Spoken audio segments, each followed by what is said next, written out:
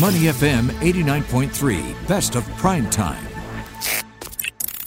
Market View on Money FM 89.3. You're listening to Money FM 89.3. I'm Chua Tian Tian with your Market View. Now, today we are going to be talking all about K-pop.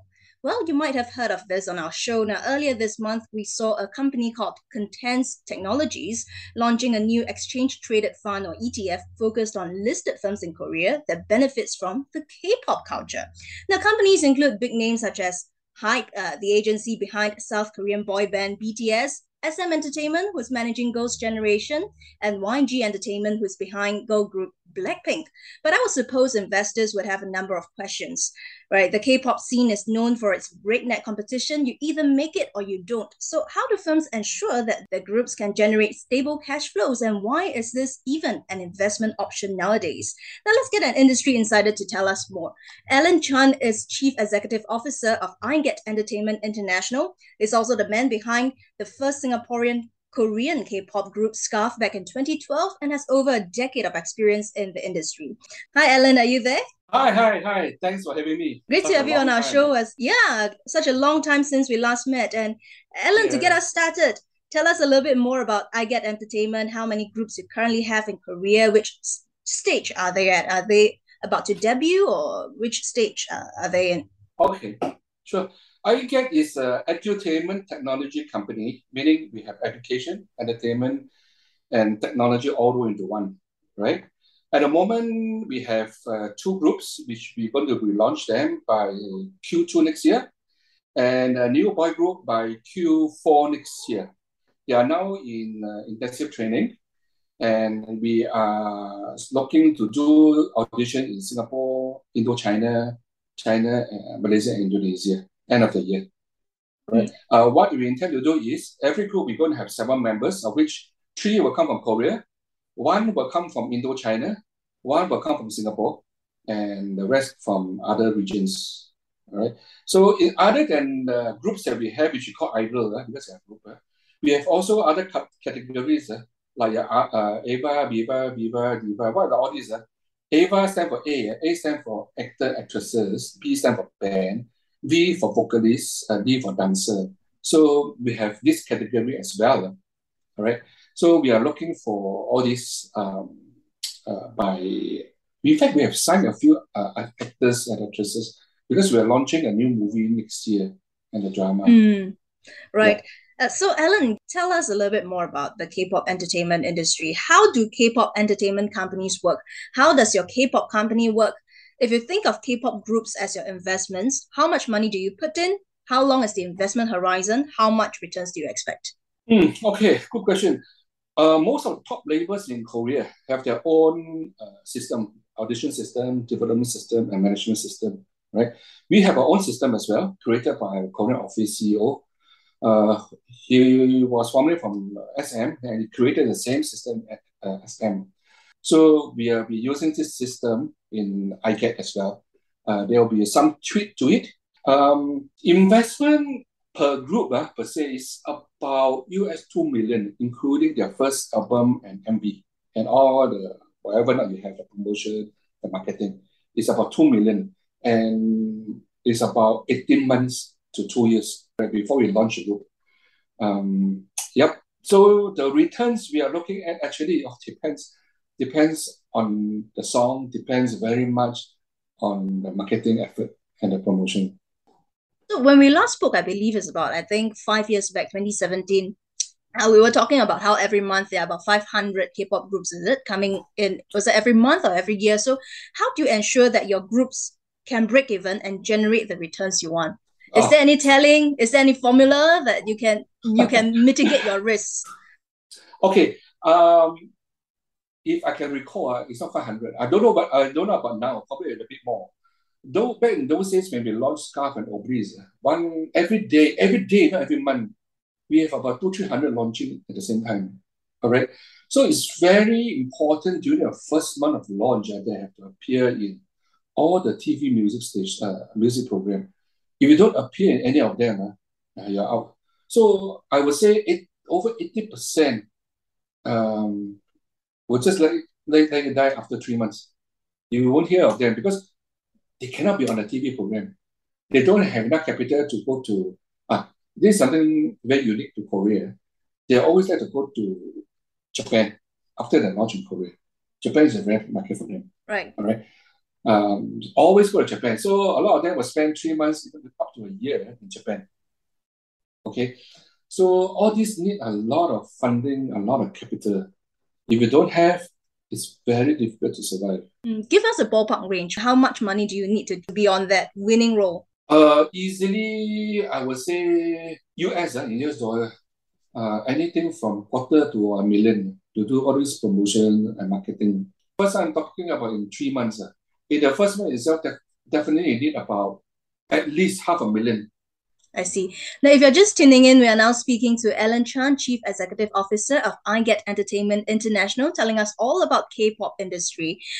Alan, companies like YG Entertainment, like Hype behind BTS, they have been trying to diversify their business to reduce the reliance on their artists by, buying a clothing line, a cosmetic brand and all. But to what extent do you think they are effective? Oh, a lot, especially during this pandemic. This already been going on since started in 2008, but on a very small scale. Right? At the moment, we also have our own digital production department under our iGet Production, right? Where we do live e-commerce and content commerce, where we sell products, especially if those that our artists endorse, all right? So these are one of those things that will diversify the business by selling all these products from so many retailers. It can be big, it can be small, right? So this is some of the incomes that we want to generate. The other one will be NFT. All our artists will have their own NFT and e-game. All right, so this is another way to diversify the business and also to give more income to our artists, because they also cannot depend on shows, cannot depend on any endorsement, because they don't have a fixed pay. Right. So, Alan, I do want to pose you this question. Right. There are investments, opportunities like ETFs, all that out there focusing on K-pop. Do you think that it is a high risk, high return industry? Because some were saying that these days fans are less selective because the K-pop fandom is just there. People just go for all the groups, regardless of what that is. And then it makes for a more stable form of investment. And also K-pop companies, they are doubling down on their governance, they are diversifying their business, and it sort of mitigate the risks of such a high risk industry. What do you think about that? It's a very good product, I should say, very good product. But that being said, not many investors believe in entertainment, right? I say that why? Because when we started this, we tried to raise funds. Very difficult. A lot of them will tell you we don't believe in entertainment. They rather believe in those brick and mortar like the construction, maybe your retail, property. They believe in that. But when I tell them, in entertainment we are doing groups, we are doing production, a lot of them will shake their head and say, no, we don't believe them. Right? But when you go in, when they are listed, they will buy. Why? Because they can see the share price. The more the share price grows, the more they buy. It is very human. Right? And also it attracts all the retail investors. What they want to do actually is to make money out of trading. More than investing because you are a good company, you have good potential. It's more for trading purposes, make a quick buck. Even for the fund, when they invest in you, they, up to a certain point in time, they also have to get out. I have seen this when I was doing stockbroking for the past 20 over years. I've seen the best, I've seen the worst market. Right? Investor go in always with one objective, make money. Right? When we do IPO, especially in Singapore, they always say, they always hope for the lowest multiple they can get. Always in Singapore. That's the reason why a lot of good companies don't come to Singapore, is because the valuation is too low. And we are planning to go to US Nasdaq 2024. The minimum multiples that we get from US is 30 times. And I don't think we will get more than 7 times in Singapore. You know the difference is a lot to the investors, especially those who believe in you, those who invest in you. to get back 30 times and compared to 7, 10 times is a huge difference.